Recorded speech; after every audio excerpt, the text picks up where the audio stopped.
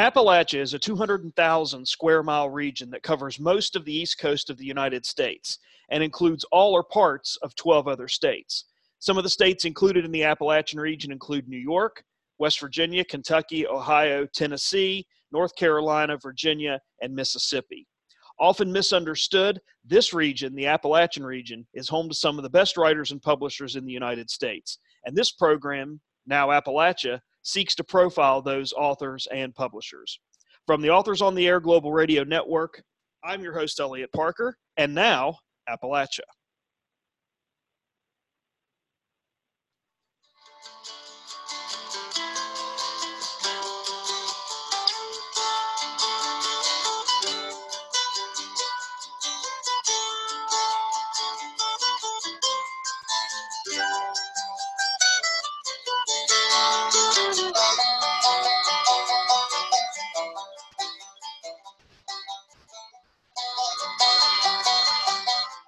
And hello, friends. We welcome you to another episode of Now Appalachia, heard here on the Authors on the Air Global Radio Network as we continue to bring you the best authors and publishers who are living in, writing about, and connected to Appalachia. And we are pleased to be joined by another outstanding Appalachian author today, Kimberly Collins, and we're going to be talking to her about her new book, Blood Creek, Mingo County Chronicles, Book 1.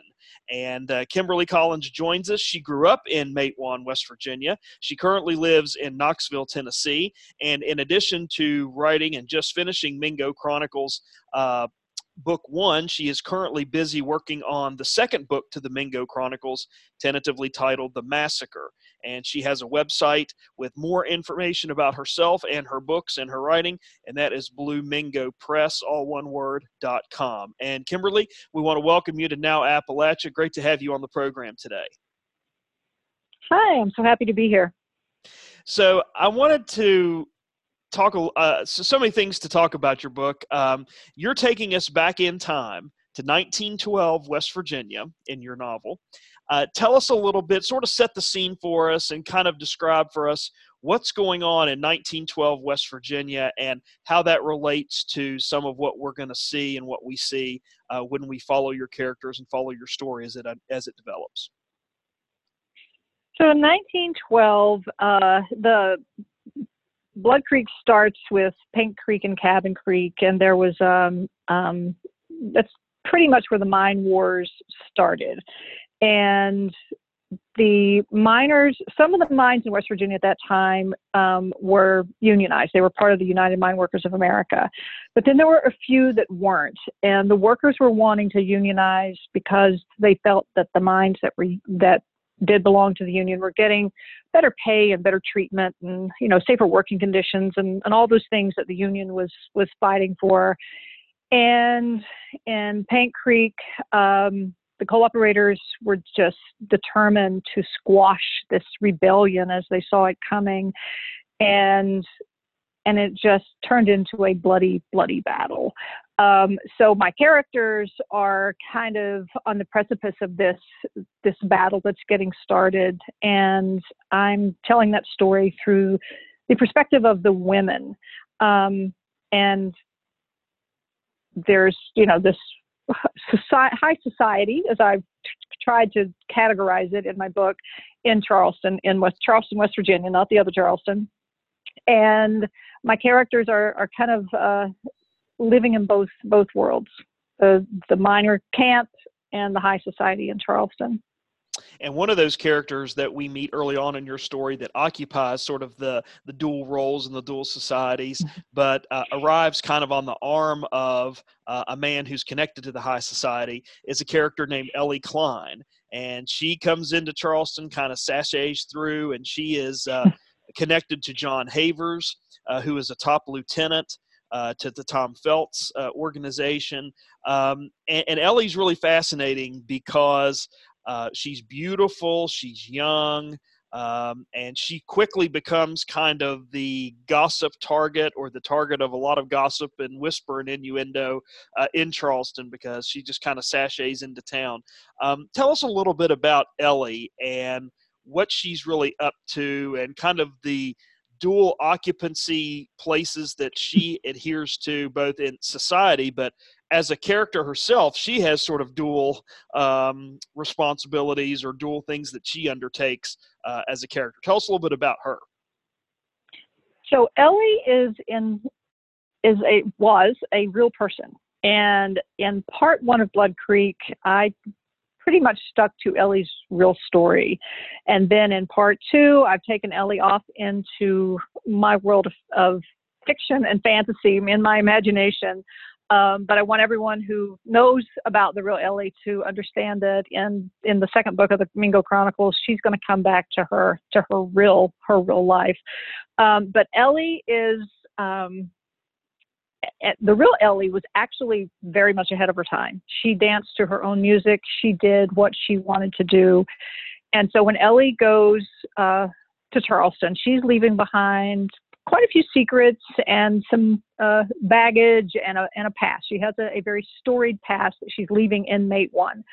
And so when she gets to Charleston, you know, she's just always looking for a better life. She's looking for a better way, a man with more money. She meets John Havers with the full intent of trading up as soon as she can. But she quickly finds out when she gets to Charleston that she's in a position to help the people she loves the most in the world. And those are the people in Mate 1 and her family and her sister and her cousin. So Ellie's trapped in this place of, I want to do better. I want to have everything that life has to offer me, but she's willing to sacrifice that to be a spy is the best term for the miners. So she's gathering all this information that she can from the Baldwin Phelps people, and she's taking it back to her family who is actually fighting for the miners. And Ellie's in an awkward position, and she's really walking the knife's edge, trying to get, you know, to keep her cushy little comfortable life, and also to make sure that this rebellion that's brewing with the miners, that she does everything she can to help them. And Ellie also has, amidst and into those secrets that you're talking about, she's got a husband who is on the run for killing her lover. As you mentioned, with her family, a baby daughter that is living with her cousin back in Mate 1. As she kind of comes to Charleston, she's got that past from behind. And then she has a new lover that she meets and kind of sneaks into her bedroom while John Havers is away traveling and doing things that he has to do for business. So she really, not only is she kind of straddling both of those worlds, but she is doing and making decisions on her own, as you said, sort of a woman ahead of her time. She's making decisions on her own that are really complicating things and making things a little bit more difficult for her, isn't she? She does. And you know, when I'm writing it, I'm thinking, you know, people are going to think this wouldn't happen, and no one would be this crazy, and, you know, women didn't do this. But the real Ellie that this is inspired by really did a lot worse than I portrayed in the book. So I think that, that it could happen, and she definitely played with fire. One of the things I liked about her too, Kimberly, is that I don't really feel like she ever is telling everybody the complete and total truth, and that she's really being honest with everybody about everything. And an example of that's on page 280, where she's talking with Sammy, and they're trying to figure out kind of what the next steps are going to be, and, you know, what is Sammy and Ellie going to be doing, and when is John coming back, and all of that. And she says to him, she says, "Go to Ohio and let this cool down a bit. Rumor is the governor's going to lift martial law in the next week or so, which means John will be back here in Charleston more. He's already suspicious, and he seems even more angry and agitated every time he returns from Paint Creek." And then the conversation continues. "I'll be in Ohio for a few weeks, maybe a month. I don't want to leave you alone here, Ellie." And that's what Sammy says. And then she just kind of responds very curtly, "I'll be fine." You know, so she kind of is being a kind of character who kind of tells people what they want to hear in certain circumstances, and is never really completely honest and totally factual. And I really saw that kind of come to a head when she was having that discussion with Sammy. And she does that a lot. She kind of takes on this persona of kind of moving people around and pushing people into different discussions and conversations based on what she needs or what she wants. And I just wanted to ask you, as a writer, trying to create that character and keep that going as part of her character arc throughout the entire book, was that difficult? And how did you kind of manage all of that to make sure that she's kind of pushing everybody's buttons in the way that she wants them all the time? Well, I know we all know people who are manipulators. I mean, I think everyone has been manipulated by someone in their lives. And Ellie is a master manipulator and a bit narcissistic. And even though she has good intentions for what she's doing with her spying escapades and, you know, sharing information with the miners of what Baldwin felt what their next moves are, but she is 100%, it's all about her. And I'll do this for you, but I'm going to make sure that what I'm doing is really for me. So everything is about her and her well-being and what is best for her ultimately. I think she's just so good at manipulating. And as I'm telling the story, and you're a writer, so I'm sure you understand this, and it sounds crazy to people who don't write, but it's kind of like you have these voices in your head and they're dictating the story and you're just transcribing basically.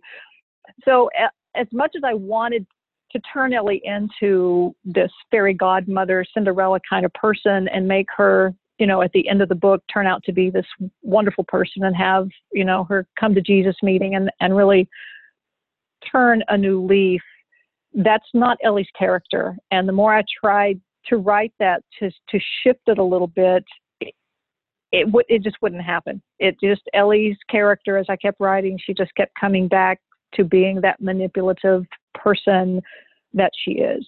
And she does do some good things. You know, you love her and you hate her, and you love to hate her and you hate to love her. She's just that person. But I think it's mostly just her manipulative characteristics at the end of the day trump everything else that she's doing. It's all about her. Absolutely. And there was another example of that I wanted to point out in chapter 38, where she's going down the hotel dining room for breakfast, and Myrtle is there and Ellie's there and Joan is there. And she just makes this statement where Joan says something like, Myrtle makes a statement about, there's some big raid coming up at Mucklow. They had some sort of skirmish this morning, and the boys that was there, they's going to show these stupid miners who's in charge. That's what Myrtle's saying. And Joan says, well, that's the same information I received as well. And then Ellie chimes in, oh my, it sounds serious. I hope it's nothing dangerous. What are they planning? And I'm reading that and I'm thinking, you're looking for these kernels of information to suit yourself and suit your agenda. You're not genuinely concerned about those men and those circumstances. And there are just so many moments where her subtle actions and statements are, as you said, so manipulative, and you know that she's trying to mine these kernels of information from different people to kind of push her own agenda and get what she wants, and to put people where she wants them to be so that she can accomplish her goals. And I just thought it was a wonderful aspect of storytelling in creating her and putting her in these situations where, you know, every little behavior and statement that she makes, you know, she's building up to some sort of a selfish result as a result of that.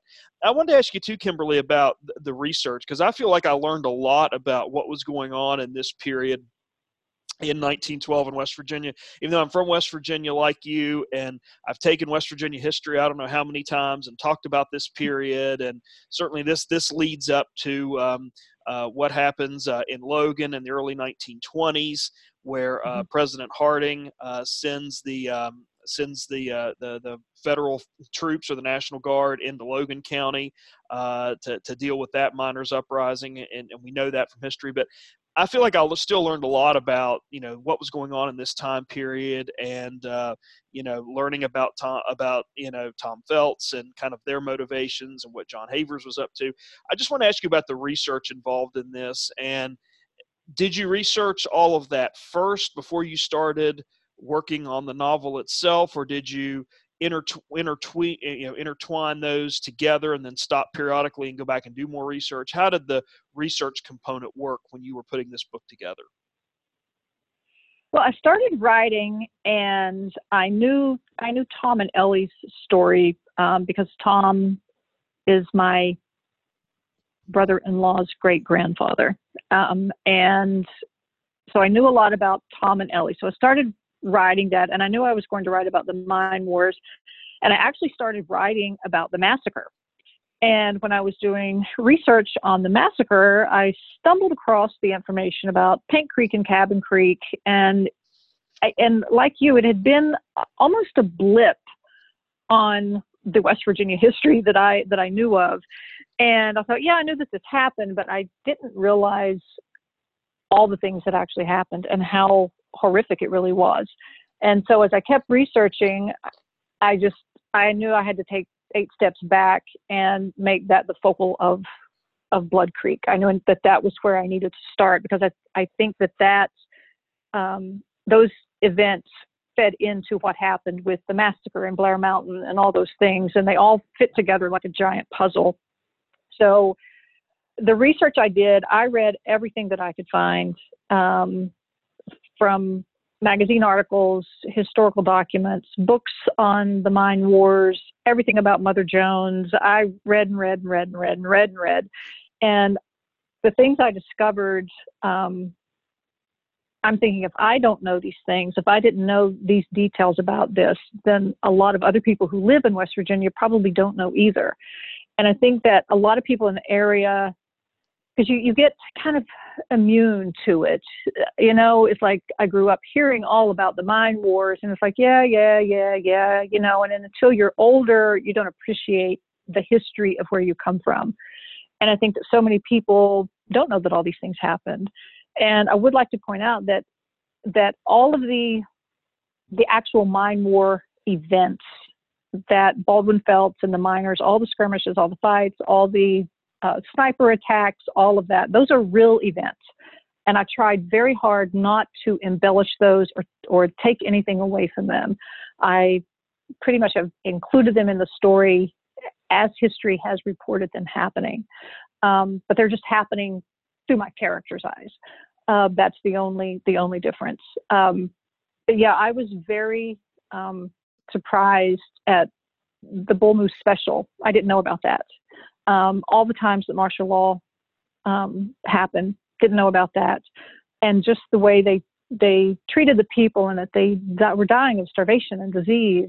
It was mind-boggling to me. But I think a lot of West Virginians, not just the rest of the country, but I think just West Virginians need to know our history and what really happened during that time. I heard someone, and it was a history professor, Dr. Lutz at Marshall, who often said this about this period, and I wanted to get your comments to his quote. He says this about this period in West Virginia history, and he was a scholar of West Virginia history, was from West Virginia, from southern West Virginia, but he often said that what we see in the early 1900s leading up through the 1950s, but that period that you're writing about, kind of 1900 up until really when Homer Hickam writes about what's going on in coal mining and coal camps in the 1950s, late 1950s with Rocket Boys, his memoir. But that time period, he said, it is a form of slavery, a form of Appalachian slavery that oftentimes gets overlooked and does not get enough serious treatment. Do you feel that that is true as you've done this research and you've put this story together about Ellie, who was real, but as you mentioned, took some fictional liberties here? But do you find that to be true when you look at this period in West Virginia history, that this was kind of Appalachian slavery for these miners and these men that were going through these terrible working conditions, and as you mentioned, the disease and living in these coal camps and having to be paid in company script and shopping company stores and all that? Do you find that to be true? Absolutely. Absolutely, 100%. And like you said, they paid them in script. The only place they could shop was the company store. The company store charged exorbitant prices, so they were in debt before they even got their payday. They're already in debt. They lived in company housing, for which they paid way too much for. If they had transportation to and from the mines, that was company transportation that they had to pay for. They had to go to the company doctor. Their whole lives were controlled by the coal company. And it was a system they could never break free from. And people are like, well, why didn't they just leave? It's like, well, they didn't have money, and they were in debt up to their eyeballs to their employer. So how were they going to go, and where were they going to go? And to say that they lived in company houses, the company houses were shacks, nothing more than a shack. And they were paying them not even in U.S. currency. So yeah, it was absolutely a form of slavery. And then people wonder why they fought back, and why there was this uprising, and this armed insurrection is basically what it amounted to. So yeah, I can completely agree with that. So Kimberly, who are some writers that influence you? Who are some writers that, as you think about writing, as you think about taking on another book project, who are some writers that have influenced you, or writers that you find yourself going back to for inspiration or ideas as you put books together? You know, I read so many different people that is the hardest question for me to answer. It's probably the one question that I regret every time, and I keep thinking, I should probably have something in my pocket here just to throw out there. But there are so many people that I read and admire, and oddly enough, I enjoy reading nonfiction more than I do fiction.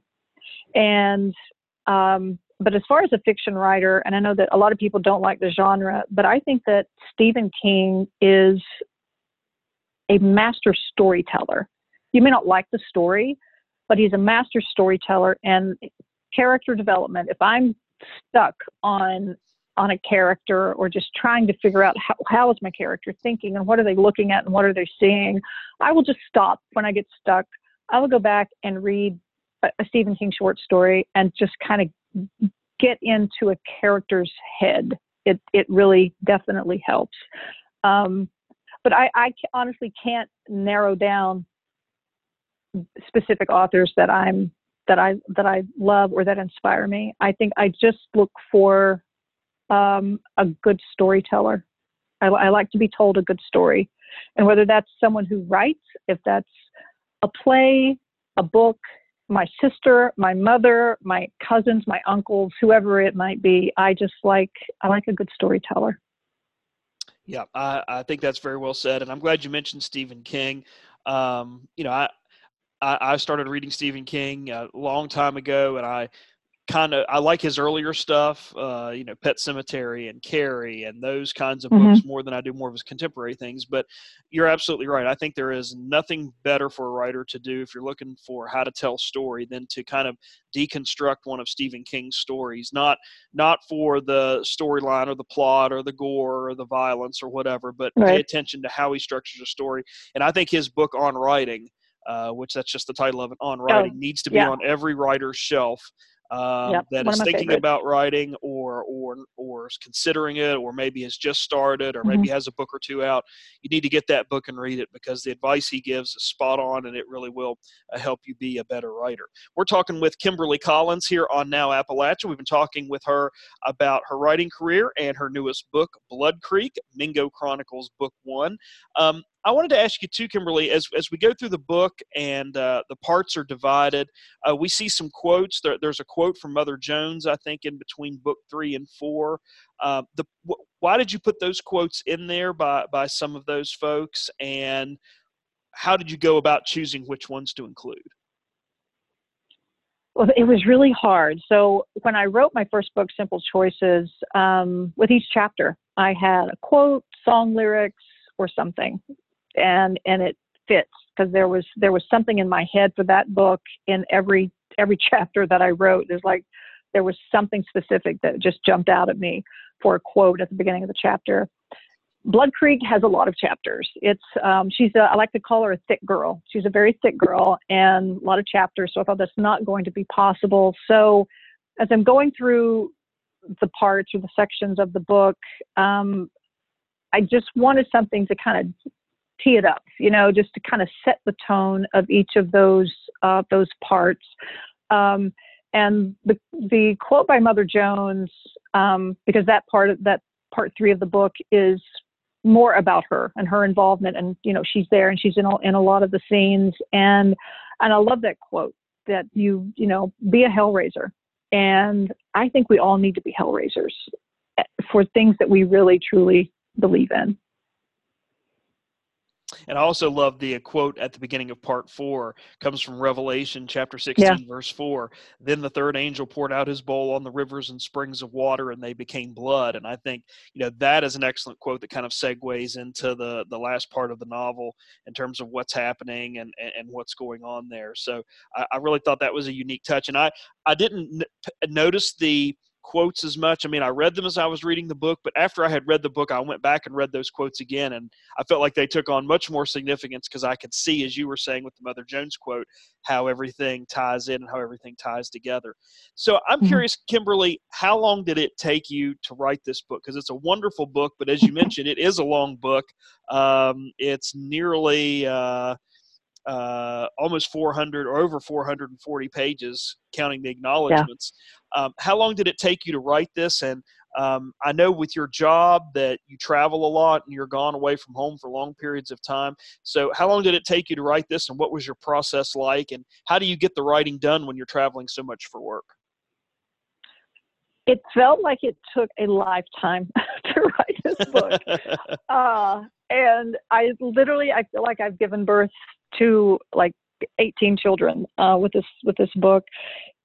It took a lot longer than I had anticipated. So a couple of things happened. So I started writing and was plodding along very well, doing great, writing, researching, just kind of in tandem. And then my sister unexpectedly was killed in a car accident. And that just stopped me in my tracks on almost every front for about a year. It was just hard to focus on anything after that happened. So that really just stopped the whole process. And then I woke up one day and I thought, I've got to get back to Ellie, or Ellie's going to leave me if I don't get back to Ellie. So I started writing again, and then I don't have a writing process. And I know I'm not disciplined in that way. And I think a lot of it has to do with the fact that I do travel for my job. I travel almost every week. So I do a lot of writing in airports. I do a lot of writing on airplanes, in hotel rooms, in a restaurant, in a bar, in a coffee shop, wherever I can park myself and write. I don't write every day. I write in chunks of time. If my muse shows up, I will sit down and do nothing. I'll lock myself away and write for 4 or 5 days at a time. But with this book, I kept writing. It was almost like I would start and stop and start and stop and start and stop. And it was almost like being in a car that's running out of gas. And I just was like sputtering. I felt like I was sputtering along for such a long time with this book. And my editor and I, we would go, back and forth and back and forth. And I almost felt like at the end of it that I was just cobbling it together, just given my time constraints with my job. But it took 4.5 years to get the book written. Wow. Yeah. And you can consider that for a year, I basically just stopped writing. Mm-hmm. And the research was the long pole in the tent. Absolutely. Because I wanted to make sure I had the details right. And I don't know if you've ever done research for anything like this, but one thing that I did discover that kind of surprised me and annoyed me at the same time is that there are a lot of historical texts on a subject, and I'm assuming that all subjects are like this, but on the mine wars in particular, there were a lot of texts that didn't match. One would say one thing, one would say another thing, and I had to keep researching little tiny details of the story to find the truth and what really happened. And a lot of the things, dates, times, how an event happened, what really happened, who was really there. There were I guess it's just a lot of different perspectives on these events. And you have to read all of them to find to find the middle of the path. And that took a lot of time, just kind of parsing those pieces out and finding these things. For instance, I read a book, Make One Before the Massacre, and I'm reading the book, and I read the piece about Tom Chapin. And it's just like 2 pages, maybe, was all that there was about him in there. And they were wrong. The information was wrong, completely incorrect. And then after that, I'm doubting everything that I'm reading, right? Because I'm thinking, well, if this is wrong, then are all these other pieces of information that I've gathered, are all these other details wrong, not just from that book, but from other books and other articles and, you know, these historical archives that I've collected? Is any of this inaccurate? So I just had to keep digging and keep digging and keep digging until, you know, it was more a, if I have 10 that match and 2 that don't, I'm going to go with the 10. So that took a lot of time. And I would write the details, and I wanted to make sure I had the mine war events, the real events that happened. I wanted to make sure that I had them as accurate as possible, because this is about the place I'm from. It's about my home. And I didn't want to write a book that portrayed it inaccurately or incorrectly. And I am not the local historian, and I do not claim to be. I am just a girl who decided to dig all this information up and write about it. But the historical accounts of anything are basically perspectives of people. You know, if you and I see the same accident, your perspective will be different from mine. You'll remember things that I don't remember, and I'll remember things you don't remember. So digging through all these archives, it took some time. Well, it all came out very well in this outstanding book. And in our final moments with you today, Kimberly, if someone wants to get in contact with you to talk to you about your writing, to talk to you about Blood Creek, to find out more about your first book, or to just stay in touch with you, how can they get in contact with you, first of all? And secondly, where can they get copies of your book? The easiest way to contact me is on my website at bluemingopress.com. And if you want to go there and reach out to me on social media, all my links are on my webpage. And the book can be purchased pretty much anywhere books are sold. Your local bookstore, Amazon, Barnes & Noble, anywhere you can buy a book, you should be able to get Blood Creek. Kimberly Collins has been our guest here today on Now Appalachia. We've been talking with her about her career and as a writer, her process as a writer, and most importantly, her latest book, Blood Creek, Mingo Chronicles, Book 1. Kimberly, an outstanding book, and as you mentioned, took you 4.5 years to finish it, but it was well worth it for readers. It's a fantastic story, well-researched, well-written, and I am frustrated and enamored with Ellie Klein at the same time. She's a wonderful character, and I loved following her and all of her journeys throughout this entire book. So congratulations on the book, and as you keep writing and keep working on this series, we'd love to have you back on to talk about it. So thanks so much for coming on Now Appalachia. Oh, thank you so much. That's going to do it for us for this edition of Now Appalachia. I want to take a moment to say thanks to the executive producer of Now Appalachia. Her name is Pam Stack, and remind you that this is a copyrighted podcast owned and operated by the Authors on the Air Global Radio Network. Until next time, I'm your host, Elliot Parker. Stay well and see you someplace soon, I hope.